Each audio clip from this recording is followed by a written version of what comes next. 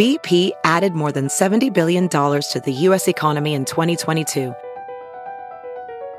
Investments like acquiring America's largest biogas producer, Archaea Energy, and starting up new infrastructure in the Gulf of Mexico. It's and, not or. See what doing both means for energy nationwide at bp.com/investing in America.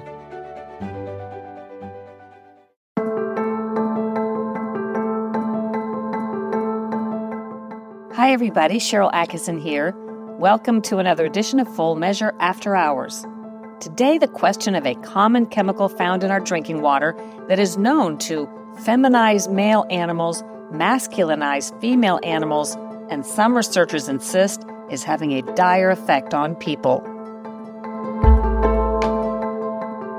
I'm pretty sure that you're going to find the subject of today's podcast one of the most interesting you've heard in a long time. By way of background, I've put a lot of thought into and done a bit of research into the trend of people becoming, let's say, gender confused. I started thinking about it years ago when I did my first news report at CBS News about a drug called Risperdal, commonly given at the time to autistic children, off-label. It was really designed for seriously bipolar children. But side effects include something called gynecomastia, boys growing girls' breasts, and young girls developing unnaturally even prior to puberty. That side effect, gynecomastia, was denied by the drug maker, but ultimately, after a lot of lawsuits, added to the label as a warning, and there have been many lawsuits. These poor boys impacted, some of them had to have double mastectomies. But something that stuck in my mind when I did the very first story was a mom I spoke to, the mother of a boy, who claimed that he had been completely normal in terms of his sexuality, but when he was prescribed Risperdal, he grew breasts and told her suddenly that he felt like a girl. And most importantly, she says, when he went off the medicine because the side effect was recognized, his feelings didn't go back to normal. She says her understanding was, in her terms, that it turned him gay.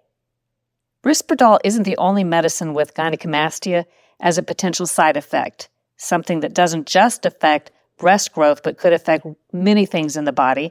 And I came to wonder if a medicine can do this, and if multiple medicines can have this side effect, what other environmental exposures may do this to people? There's so many pharmaceuticals and chemicals in our drinking water and in and on our food, not filtered out, stuff that runs off from crops, stuff that comes out of people when they excrete it after they drink and eat, and it remains in the water, not filtered out, such as, say, researchers' antidepressants, birth control pills, antibiotics, you name it. If we're taking it, a lot of this is getting into our drinking water ultimately. Well, fast forward to a man named Tyrone Hayes. 25 years ago, as a professor at Berkeley, he learned a very uncomfortable truth about a commonly used chemical that runs off primarily corn crops and is widely found in our drinking water. His story is about what happened to him when he told what his research found and what he thinks are the implications of his research today on what we're learning about the feelings of so many children who say they wish they were the opposite sex, or they say their feelings are the feelings that they think are feelings felt by the opposite sex. In any event, here's Tyrone Hayes, a professor in the Department of Integrated Biology at Berkeley, also Associate Dean for Diversity, Equity, Inclusion, and Belonging in the College of Letters and Sciences.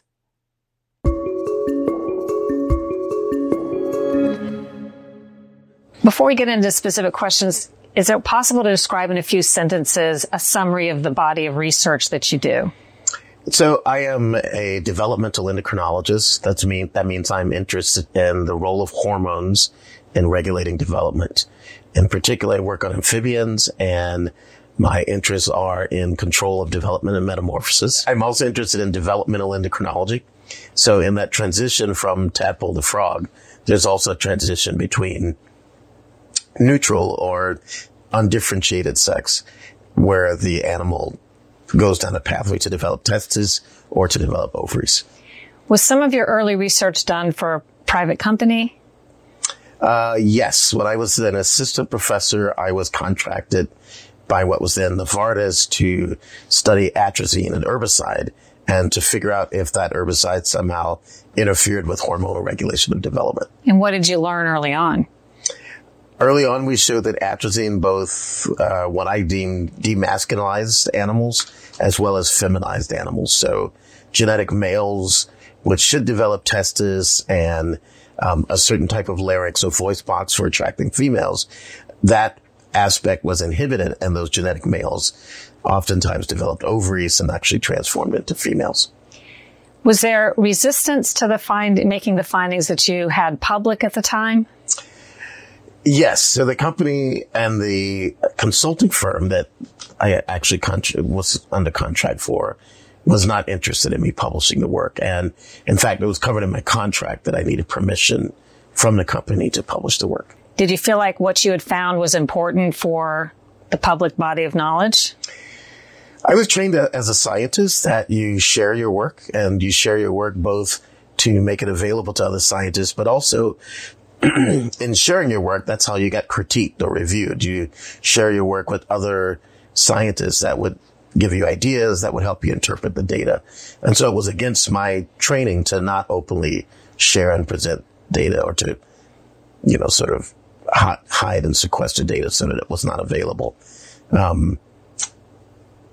That's just not how I was trained as a scientist. So what did you decide to do? At some point, I became uncomfortable with some of the things that the company asked me to do. So I became uncomfortable with some of the interpretation and some of the, quite honest, manipulations of the data that they were requesting. And so I decided to repeat the science because they owned those data. I decided to repeat the work without their funding so that I had freedom to publish and to discuss those data with scientists outside of my lab and outside of my university. Were you met with any resistance on publishing your findings? I assume you found similar things. Mm-hmm. And then did you try to publish that, and what happened? Yeah, so we conducted several studies after the original study that was funded by Novartis. We found similar things in the studies that we repeated, but also in other species. And there was no trouble publishing in the sense that it was peer reviewed. It was critically reviewed by the top journals in science, not just in the field. The only trouble was that the company, upon publication, the company tried very hard to get the work retracted or to publish counter work or actually contact the university to try to get them to stop me from publishing.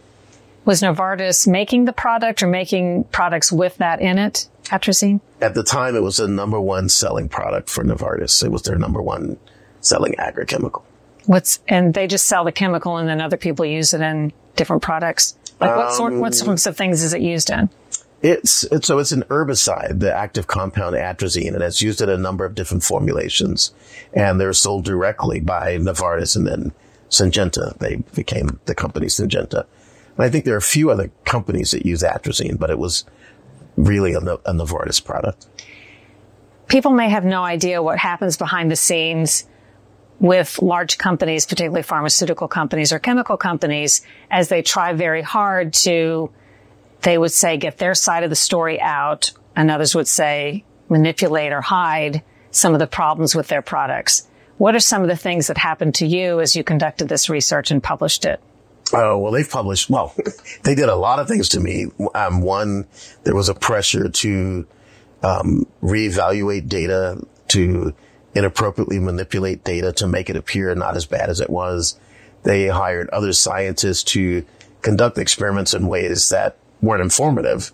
And even some of the studies that they conducted found the same results, but they wrote something different. They tried to get my work retracted from journals. They actually launched personal attacks on me, and they had plans, was revealed through documents obtained in a court, in a legal hearing. They had plans to harass and pursue my students and my family. So a number of things that aren't typical of what one scientist would do to make its point. What is it today? Where does the body of knowledge stand after all of these years of work? And what is the status of the chemical itself in terms of what the EPA says about it? So right now there's an overwhelming amount of data to support that atrazine is an endocrine disruptor across all vertebrate animals, not just in frogs. I published one paper with 22 co-authors from 12 different countries showing that atrazine was a reproductive toxin in fish, amphibians, reptiles, birds, and rodents. There are other studies that have examined human cell lines.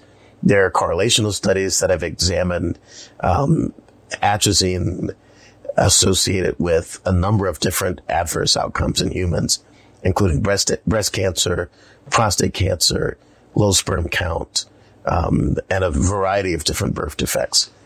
The EPA recently in 2020, I believe, 2020, the EPA released its final assessment and concluded that atrazine is likely to affect 54% of all species and 42% of all critical habitats. In that same year, the EPA re-registered atrazine for use. Said it's okay to use. Said it's okay to use despite these preponderance of science showing that it has adverse effects on animals. To what do you attribute that? It makes somebody a lot of money. And there's a big lobby, and industry has a big influence over decisions like the ones that the EPA have to make.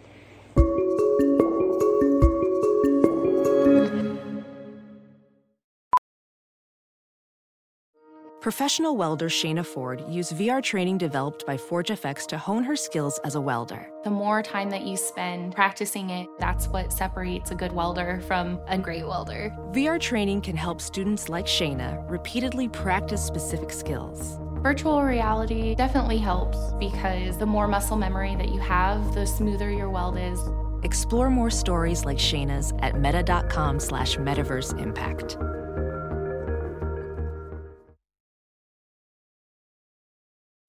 As you write your life story, you're far from finished. Are you looking to close the book on your job? Maybe turn a page in your career? Be continued at the Georgetown University School of Continuing Studies. Our professional master's degrees and certificates are designed to meet you where you are and take you where you want to go. At Georgetown SCS, the learning never stops, and neither do you. Write your next chapter. Be continued at scs.georgetown.edu/podcast. So typically this chemical gets in the water of frogs. How? So atrazine is a water contaminant. So it runs off after it's applied to crops. It runs off. It ends up in the groundwater, ends up in the surface water. It can travel into the atmosphere on dust and end up in the rainwater. So the primary exposure is through water. If you're an aquatic animal, it's through living in that water. And for other animals, it's through drinking the water. Is it possible we're getting exposed to this chemical on a level that's not safe for us if we're drinking that water? The level of atrazine that's allowed in drinking water is 3 parts per billion. That's 30 times higher than we know to be effective in other animals. In addition, if you're a factory worker or a farm worker, atrazine is absorbed across the skin, and you also breathe it in, and levels in factory workers and farm workers can be several thousand times higher than what we know to be effective in animal experiments.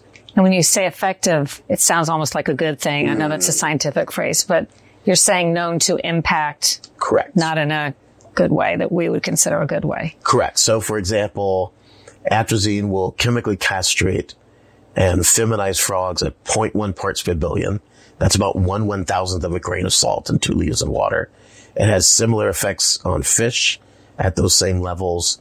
The drinking water standard is 30 times higher than that.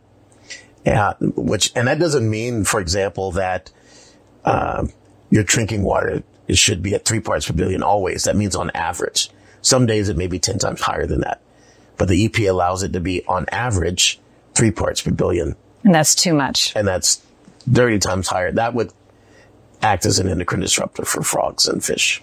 I know that you're looking at frogs primarily, but if you were looking at, or for scientists who are looking at, if there are any, the impact on people, where would you begin if you were wanting to know what impact this could be having on the human population? So the human studies I know of, Shauna Swan's done studies where she's just looked across individuals in various cities, and she's shown that in Columbia, Missouri, men with 0.1 parts per billion atrazine in their urine that level of atrazine is associated with low sperm count and infertility. The other studies have looked in their factory at San Gabriel, Louisiana, for example, and shown an 8.4-fold higher incidence of prostate cancer for men who work in their factory bagging atrazine. There's another study in Kentucky that looked at well water contamination with atrazine and showed a very strong correlation between women who drink that well water and the likelihood of getting breast cancer. Other studies have looked across populations where atrazine contamination occurs and correlated atrazine with certain types of birth defects, including genital malformation in males, that we know is consistent with the mechanism of atrazine's action. Have you wondered if this is a hormone disruptor, if this could be playing any role in what we're seeing happening in our youth today? There's a lot of boys who say they feel like girls and girls who say they feel like boys. That's a tricky question. So let me be very clear. The sex and gender identity and sexual orientation and preference are in part controlled by hormonal influences early in development in the womb. And we know this, for example, there's evidence in laboratory rodents that shows that hormonal exposure to androgens and estrogens can very early on shape the brain in such a way that it determines whether or not you'll show, quote, male behavior or a female typical behavior later in life. There's no doubt in my mind that there are similar influences in humans. Your relative exposure to androgens and estrogens and other steroids may shape the brain that may later determine those things. There are also genetic and social and other environmental influences as well. That all being said, there's very likely that chemicals like atrazine that can influence your hormonal balance, and we know it does so in humans, that potentially could influence things like sex or gender identity and orientation. Have you thought about that as you've heard all the cultural trends that have happened in the past 5-10 years? Has it crossed your mind? We know that it occurs in frogs. So we know that we can alter sex identity and who, we have male frogs that tend to copulate with other males as females, even though they have testes and they're genetically males. I think that the human situation is so much more complex, and again, including involving genetics and hormonal influences and environmental influences and social influences, that I think it will be more difficult to point to an individual compound and say, oh, this is the determining factor. But it could be a factor. There's no doubt in my mind that it could be a factor, correct? If you could wave a magic wand and have certain studies done or people be aware of something specific to the research that you've done, even though I know you focus on frogs, but what is it you'd like people to know in the big picture about what the work that you know of? I think people need to have a view of the entire complexity. So in the case of that, so for example, I've oftentimes been thought of as, oh, he's against pesticides or he's against modern agriculture. And I'm not against all chemicals or all pesticide use in the environment. I don't think that would necessarily be a good idea, but I think you need to look at each individual factor and look at the negative and positive consequences together. So in the case of atrazine, for example, we know that it has environmental impacts on environmental health and public health in every vertebrate animal that's ever been studied, unless the industry is throwing the money at the study. I'm completely confident in science that atrazine has these effects in fish, amphibians, reptiles, birds, mammals, including humans. As an herbicide, atrazine only increases corn yield by 1.2%. It's primarily used on corn in the U.S. And we eat less than 2% of the corn that we grow.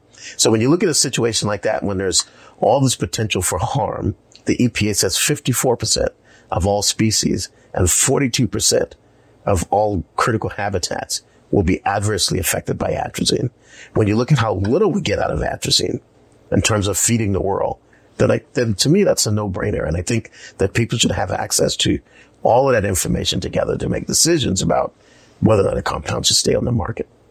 You specialize in atrazine, but it does make me wonder, are there hundreds of atrazines that do different things in our environment? Yeah, atrazine is the poster child because, one, we know what it does. We know it is not good, and it's everywhere. Almost any place that you're going to look for any kind of agrochemical, atrazine is going to be part of what you would find, even in areas where atrazine is not directly applied. So that's why it's important. On the other hand, we have something like 80,000 human-made chemicals in the world. Most of them haven't been studied in the level of detail that atrazine has. If you go through the literature right now, you'd get glyphosate or Roundup, metolachlor, atrazine, maybe one or two other compounds. Most of the other compounds we use in agriculture, we know nothing about what they do. So yeah, we're missing a lot of information. Of the chemicals that I've studied, though, atrazine is the one that keeps coming back. It's always there. We can always measure it in the environment, and it always has some effect under almost any kind of condition that you use it. Did someone from the EPA at one point in time approach you and say they understood, based on the science, how serious this was? I interacted quite a bit with people in the EPA, including Tom Steger and a statistician named Mary Frankenberry, and they spent time in my lab. They spent a lot of time evaluating my data. And yes, on many occasions, they expressed concerns about atrazine and its continued use, given what we know about its adverse effects on wildlife and now humans. And what would you also say to people who don't understand how science works today? Based on what you've learned in your experience, what should they know as they're reading studies and hearing about what studies and results are found? Wow, that's hard. I think in terms of atrazine, what people should know, the same thing that Art expressed, they should know that it's not saving the world and feeding the world. That the 1.2, my understanding is the 1.2% increase in corn yield translates to about $100 million. And I think they should understand that it's an economic decision, not a decision that's based on anybody feeding the world or developing new, cleaner fuels for that matter, right? Because most of the corn that we grow is used to produce ethanol.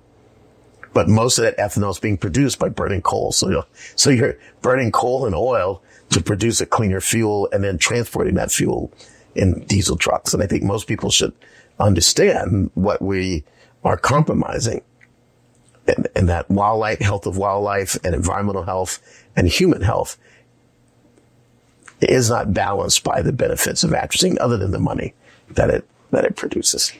When you're doing basic science and not expecting to be attacked for it, but this happens and you realize what you're up against, and even your family perhaps being harassed or threatened and so on, your job, your career, what is it that keeps you on point when I assume a lot of people wouldn't want to stick with it or wouldn't have the fortitude when they face that? So what keeps me on point, one, I love the science and I would push forward to answer the important questions regardless. And two, I feel a sense of duty. I have a very strong sense of, or a need to give back. And for example, I grew up in South Carolina. I spent a lot of time in the swamp with frogs and lizards and snakes. And one of those swamps that I spent a lot of time in is now a national park. And we now know, the news story came out a few years back, that national park, Congaree National Park, is contaminated with atrazine and ethyl estradiol. We also know that park is surrounded by a low-income Black community. So the potential for me to give back literally to the swamp, to the environment that made me a scientist, and to give back to where I came from, that's also a drive for me.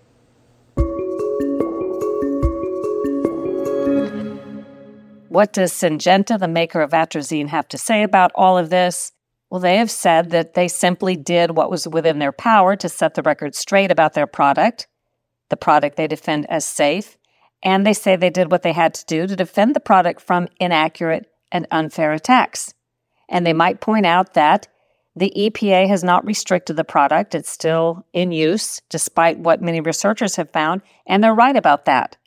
Of course, critics of the EPA say this shouldn't be allowed, and there's all kinds of conflicts of interest in our federal agencies, but the finding of the EPA is definitely in Syngenta's and atrazine's favor. Today, by the way, CDC's Division of Toxicology, if you look this up online, says atrazine can alter the way the reproductive system works. This is a little bit chilling. That it may increase the risk of preterm delivery, may be linked to some types of cancer, has been known to have caused liver, kidney, and heart damage in animals, and could cause these effects in humans. Also, says CDC, when pregnant women are exposed to atrazine in drinking water, it's, quote, associated with low fetal weight and heart, urinary and limb defects, and that high levels in pregnant animals caused, quote, reduced survival of fetuses. Again, all this according to CDC, while the EPA is saying that what's in our water and environment is safe enough.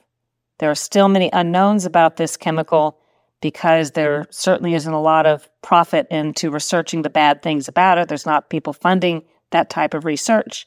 CDC notes that, quote, little information is available regarding the effects of atrazine in children.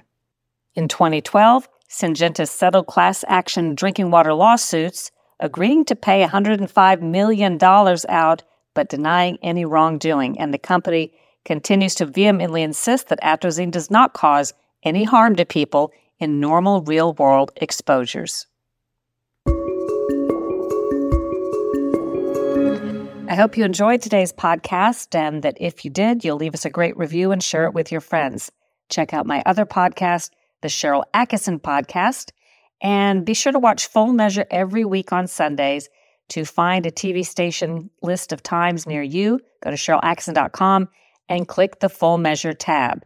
Or you can just go online on Sundays to fullmeasure.news and see the program as it feeds live about 9:31 a.m. Eastern Time.